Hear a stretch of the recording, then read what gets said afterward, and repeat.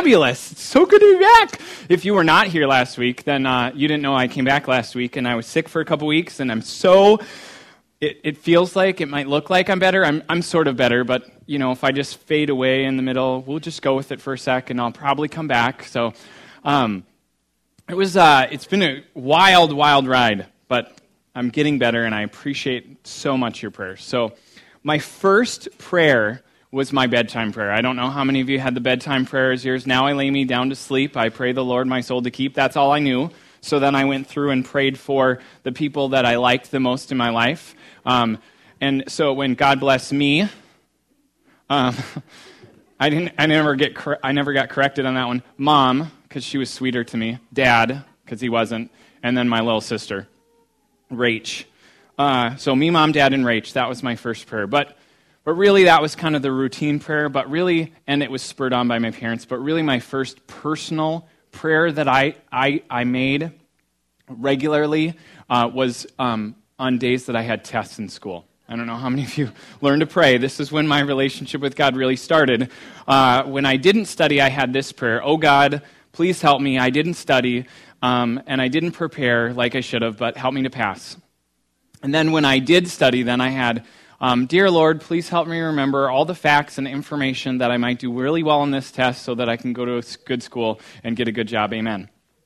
And those were really my first prayers. And maybe you too, learned how to pray under duress of studying or something like that. Some of you are still in those prayers. Some of you are happy to be done with those prayers. But if we really dissect that prayer, we'll just think about what we're asking when we pray that prayer. Let's just stop and think about it. God, come over into this part of my life, studying, test, school, that you're not really in. Come from over here to help me with this part of my life. And then when I get an A or a B or a C or a D, but I pass, then I'm happy.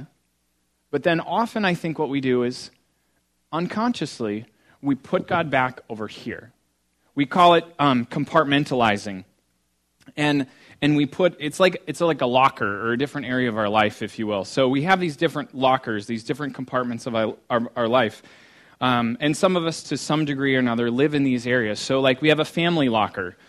Or if we live in a complex family situation, we might have a family set of lockers where we might be a son or a daughter or a husband or a wife or a cousin, an aunt, an uncle.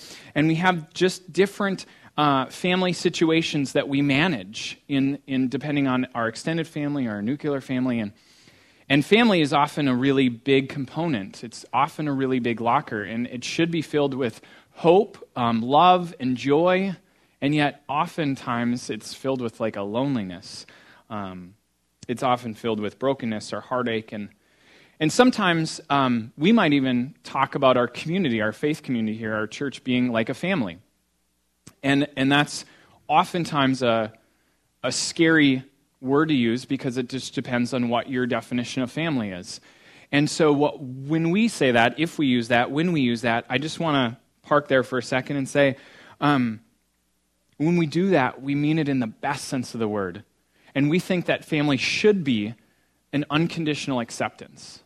And we think family should be a place where people believe the best about you, no matter what you've done, no matter the choices that you have made or are making. But they also, because they believe the best about you and they want the best for you, that they encourage you to be what God has and wants for you.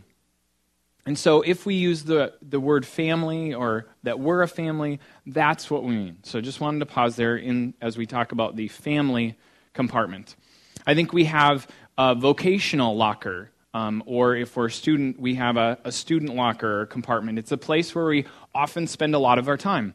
It's a place where we accomplish things. It's a place where we often meet somebody else's need, like a boss or a friend or a teacher. It's a place where we might meet our own needs. It's usually a place where we often find some satisfaction or fulfillment, but it's a place of unconditional acceptance usually.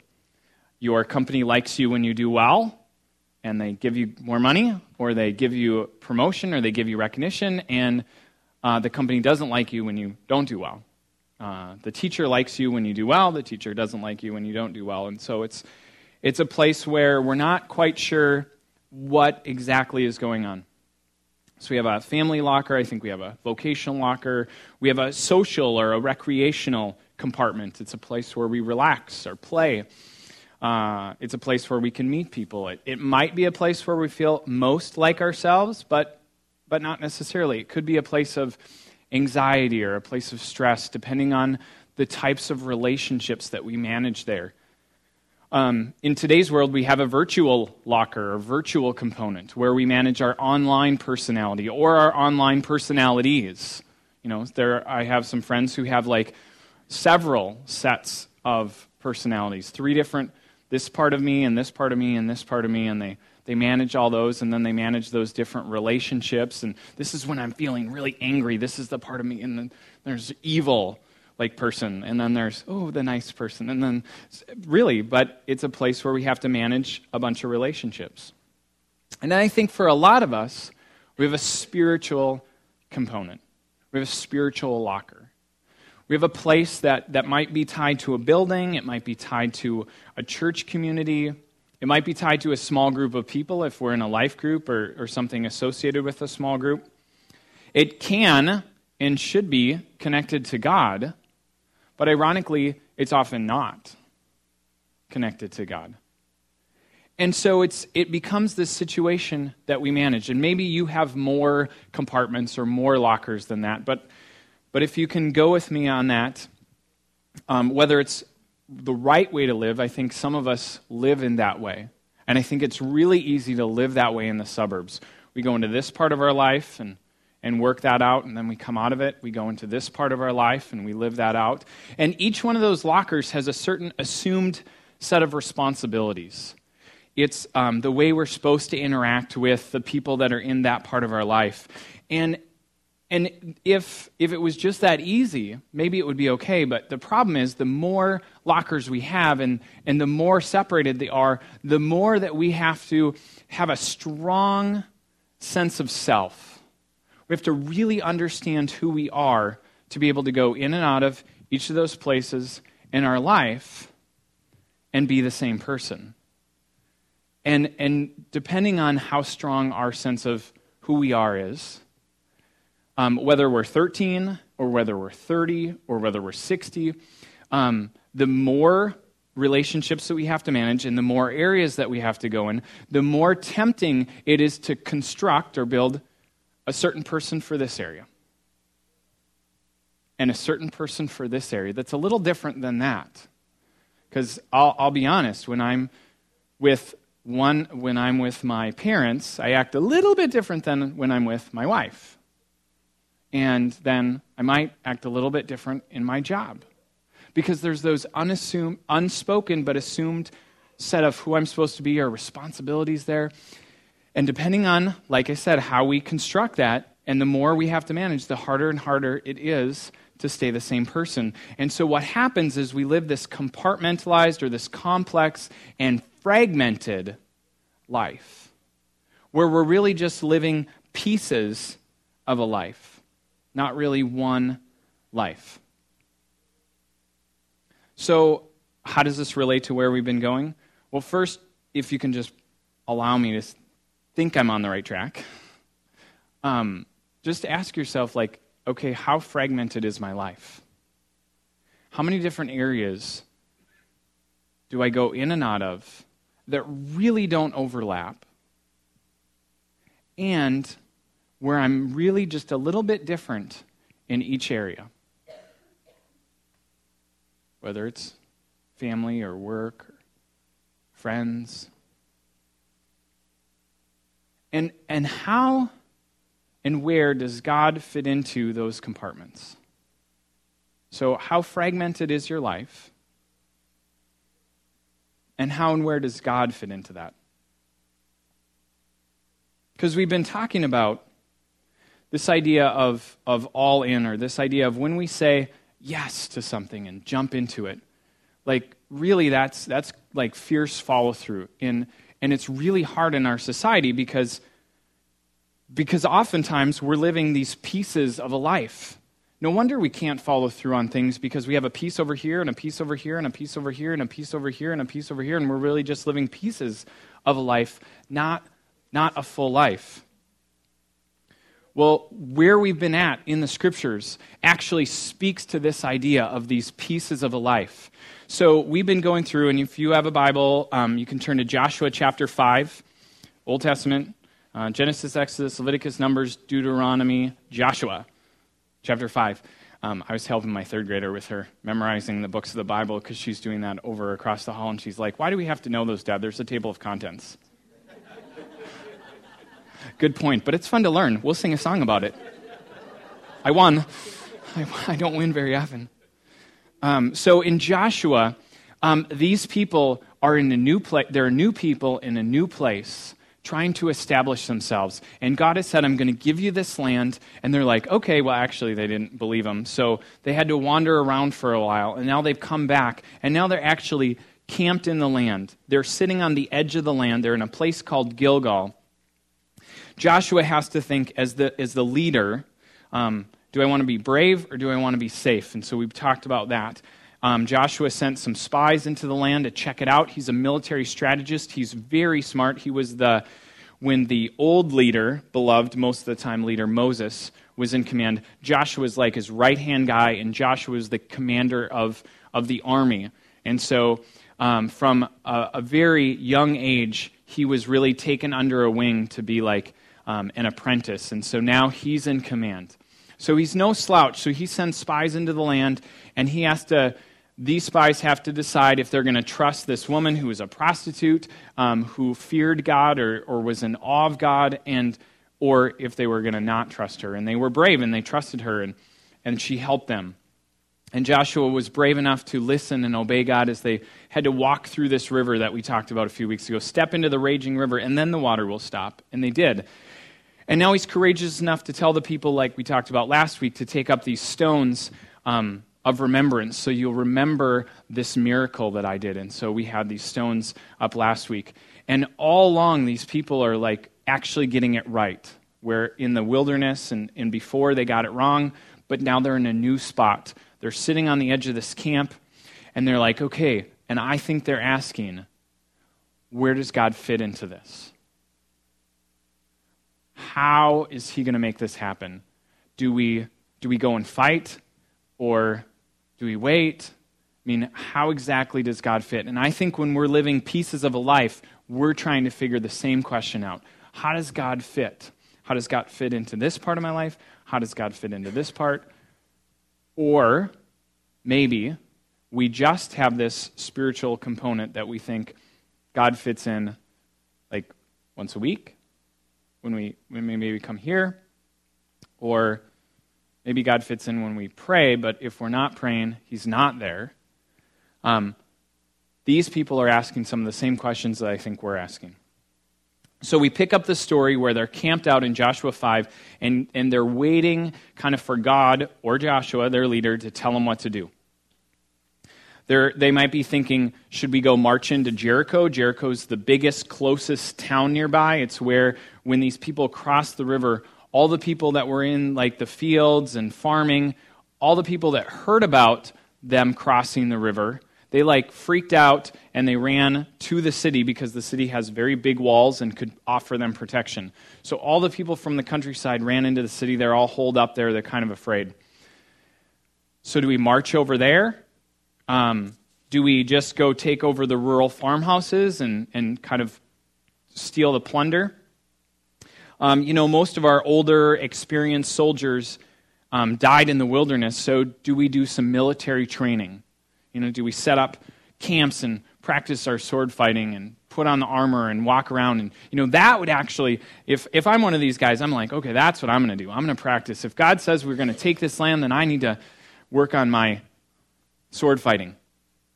And that's what's questions that they might be asking. Now, Joshua, he's not, like I said, he's not sitting around going, oh, I don't know, okay, what's next? Like, he's out with God. He's out praying and can, okay, God, what are we going to do? Where are we going to go?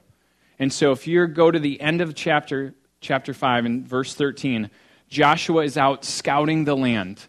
He's near the town of Jericho. He might be, far enough away to not be seen, but he's looking around and he's going, okay, I think this is the next place we're going to go. And how many men do we need to take it? And how prepared are they? I mean, he's kind of going through his mental, his tactical preparation. And in verse 13, we see that there's a man standing in front of him with a sword in hand. And Joshua goes up to him and demanded, "Are you friend or foe?" Now, I don't know, if Joshua had a whistle where many people could come, or if he's got a shield or a sword at the time. When he's scouting this out, I would assume that he would be armed.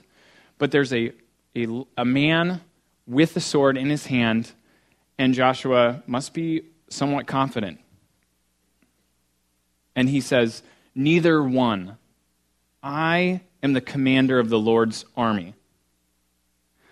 Now, I think Joshua does the right thing here. At this, he falls on his face and says, "I'm at your command. What do you want your servant to do?" And interestingly enough, the commander says, "Take off your sandals, for the place you are standing is holy." And Joshua did what he was told. Take off your sandals. Now, sandals would offer protection for Joshua. He could run away much faster from this man. Take off your sandals. What? Why? Why that? I think that this was a way that Joshua could acknowledge God. This was a way that Joshua could say, okay, I'm putting myself in a vulnerable situation here, and God, you're present. And I'm taking off my sandals because you asked me to, but I think that's a physical way that he could experience this spiritual reality of revering God. Take off your sandals. It's a way to say, God, you're present, and I'm responding to you. This idea of the holy ground, this promised land really wasn't, yes, it was beautiful. They call it a land flowing with milk and honey, which is a nice way to say good stuff. But it was filled with idolatry. It was filled with people worshiping other gods. It was filled with child sacrifice. It was filled with really immoral things going on there. So it wasn't that holy of a place. But yet the angel says it's holy ground. I think it's holy because God was present. Anywhere that God is becomes holy ground. Today, here, we're here. God's here. I believe he's here. So this is holy ground. Now, when we leave, and Monday comes, and there's senior aerobics around the chairs, which is kind of fun, it's no longer holy ground unless God was present there. Then that senior aerobics could be holy ground. And it's this idea that if God is present everywhere, which we would say God is present everywhere, then everything would be sacred space. Everything would be holy ground. And if so, if everything is holy ground, then what's our response to that? If when I go to work, God is present there, then that's holy ground. If when I go to school and God is present there, that's holy ground. If when I go to my neighbors and just hang out and God is there, that's holy ground. That's sacred space. And I think what it means is it demands some kind of a response from us. It may not mean take off your shoes, but it might mean something. It might have some kind of response. And when you think about that, and you put it back to this idea of a compartmentalized life, a life filled with lockers of different places that I go in my life, then it completely shatters that. It completely busts it off, because that would mean that there is no spiritual locker, that everything is sacred space, everything is spiritual, and when I walk into my work world, that's spiritual. And when I walk into my family, no matter which part of the family, whether it's the healthy part or the dysfunctional part, that's sacred space. And when I walk into my friends, And in that situation, that's sacred too. And when I walk over into this part of my life, that's sacred space too. And God is present in all those situations. So there is no spiritual locker. It's all spiritual. And there's some kind of a response. There's some kind of an action that I think has to happen there if the spiritual really does permeate everything. So if you're not quite believing me, then let's go back to the beginning of the chapter. So now we're in Joshua chapter 5. Beginning, we'll start in verse 2. Verse 1 just says, the people were all scared and they ran away. But verse 2 says, at that time the Lord tells Joshua, make flint knives and circumcise the second generation of the Israelites. So Joshua made flint knives and circumcised the entire male population of Israel at Gibeath Haaraloth.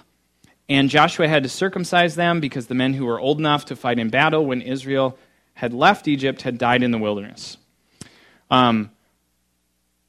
Circumcision. Now I can think of a lot of ways to respond to God in a spiritual way.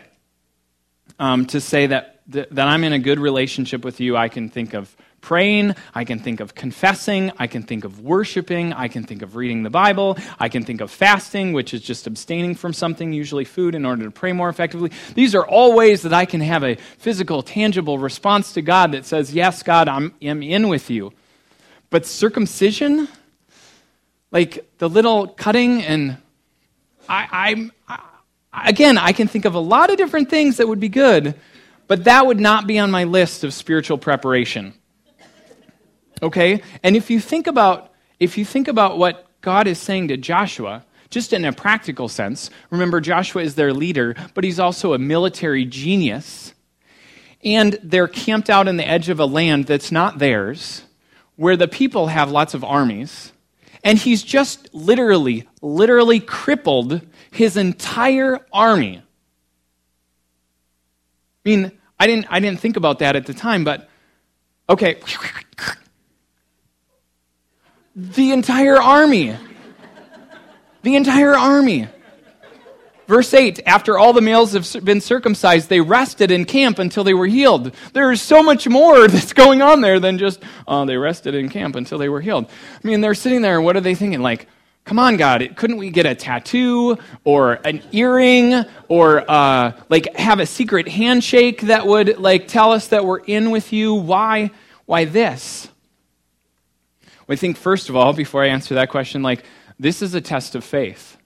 Remember when we talked last week about these stones where God stopped the water and he performed a miracle, and all these people walked across, and they were supposed to take these stones and they were supposed to put them up to remind them that God is living and active and working and does miracles.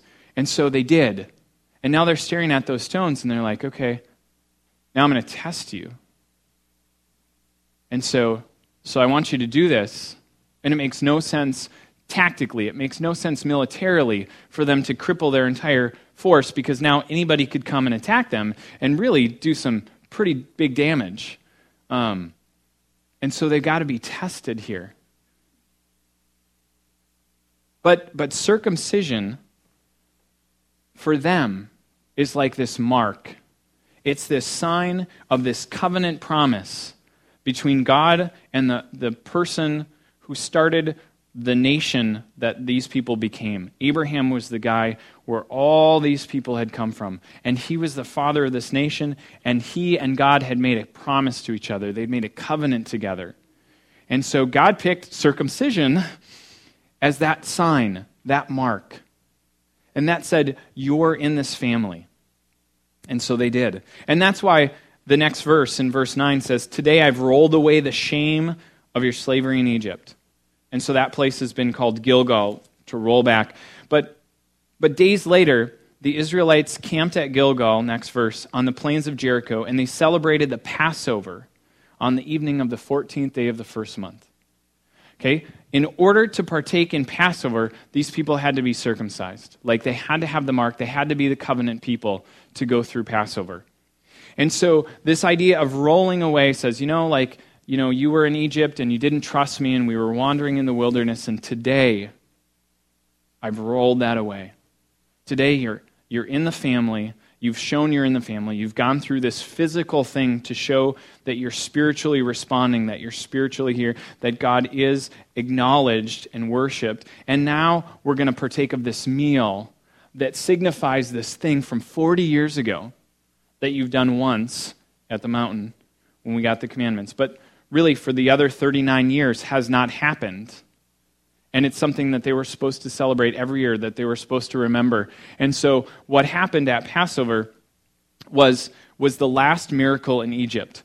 In Egypt, they were slaves, and so God sent them through a number of miracles, a number of plagues, and the last one was this death plague. And in order to be spared in the death plague, what they had to do is they had to take a year-old perfect lamb, and they had to kill it, they had to cook it, they had to eat it, they had to take some of the blood, and they had to spread it over the doorposts on the sides and on the top. And then when this death angel came to Egypt, all of Egypt, it would look, and if it would see the blood, it would pass over that house.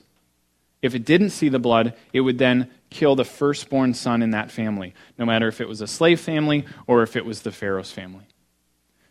Israel had to do this, and in a miraculous way, all the people that participated in the Passover, putting on the blood, were spared. This substitute blood, this substitute lamb, was up on the doorposts, and they passed over. And so the next verses are really significant because look how many times it says day. The day after the Passover, that very day, they ate some of the produce of the land, some of the unleavened bread and the roasted grain. And the manna stopped the day after they ate this food from the land. And there was no longer any manna for the Israelites, but they ate the produce of the land. Again, manna was like this thing called, what is it? It's kind of this white, flaky substance that's very bland, and they ate it every day for 40 years. Now, I can't even get my kids to eat oatmeal 2 days in a row. I don't even like to eat things 2 days in a row. If we're going to have leftovers, I'm like, can we just skip a day and then come back? 2 days in a row. I just can't stand 2 days in a row. 40 years of day in a row, of day in a row, of day in a row. This manna, although it sustained them, although it was God's provision, was really just a reminder that they were stuck in this wilderness because they didn't believe God. And now this ends. Again, it's a new sign. It's a new place that they're in. Again, they've rolled away that reproach. So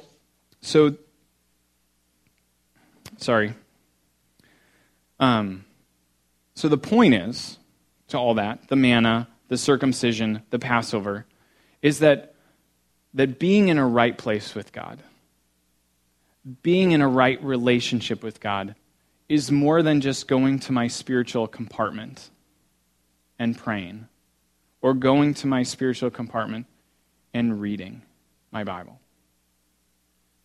Being in a right relationship with God is kind of a total involvement of who I am. That's why this story, even though it has great movement, and it's a great story if you read it all the way through, they come in, be courageous, and go to the city, scout it out, meet this woman who's going to spare you, lowers you down through the wall and escapes, and then they go, and then they cross this huge river, and then a whole conversation on circumcision. It's so important to this story to say it's all holy ground. Stop and acknowledge God. And so the military strategist who's out looking for different weaknesses in the city and wondering where to go next, he says, take off your shoes. Circumcise the people. Celebrate this feast because it's really about spiritually being in a right place with me than it is about all those other things. So what's our response? We don't celebrate Passover. We could, but we don't. We don't because Jesus came and fulfilled Passover. But you can circumcise your boys or your men. We don't need to. You could. But Jesus fulfilled all those religious obligations. All those things where they had set up these rules about being religious, Jesus fulfilled all those things. And so, are they necessary? Are they needed? Now, historically, the church has celebrated two sacraments, communion and baptism. And as a new church, we're still trying to figure out, like, when we do those, how often we do those. And so if you want to put in your opinion on what's meaningful and why, we'd listen. For baptism, part of our history and heritage is that we practice baby dedication with the prayer that one day that child will come to understand who Christ is and follow Christ and receive Christ and then be baptized as a sign of that decision. We also practice infant baptism, where we baptize that infant showing that God's grace has come before that child, not as a saving grace, but as a sign that God is present and active and working in our lives before we accept him. And then one day that child too can accept Christ, and we can celebrate that moment. And so if you've trusted Jesus with your life, if you've said, yes, I want Jesus to be my Lord, I want him to be my leader, I want him to be my Savior, and you haven't been baptized, and you have questions about it, write it on that communication card. Okay, I want to talk to a pastor about baptism. Or what does that exactly mean? I'd love to talk to you about that. For communion, if, like I said, if a certain frequency, some of us come from a Lutheran or a Catholic background where man, it's not church unless you do communion every week. Well, talk about why that's meaningful. We'd love to hear why that's meaningful to you. If you're like, well, no, that's a little too much. Maybe like every other week or once a month, or it's not so much your opinion that I'm interested in, but it is about like why that would be significant. So today we celebrate communion in much the same way the Israelites celebrated Passover.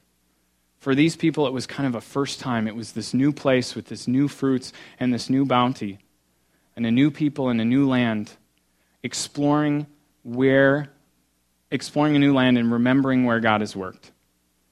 And so, before we get to communion, really there's this kind of reflection that we should do. And it really comes back to this idea of, do you divide your life, not just into compartments, but into sacred versus secular? And is there anything in your life that really you need to talk to God about because of that division between the sacred and the secular before we go to communion? So the worship band is going to come up and play a song, and as they do, I just encourage you to take that time to reflect on where in my life do I divide the sacred and the secular?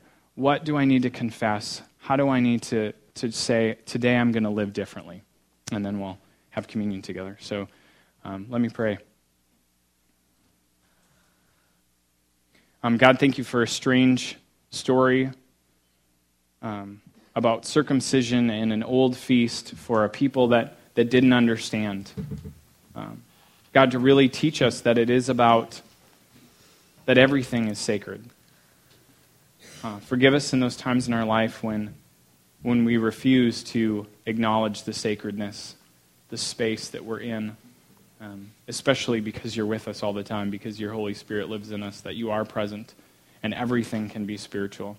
So speak to us now, Holy Spirit, about ways that we miss that. Let us hear your forgiveness and hear your love today. In Jesus' name, amen.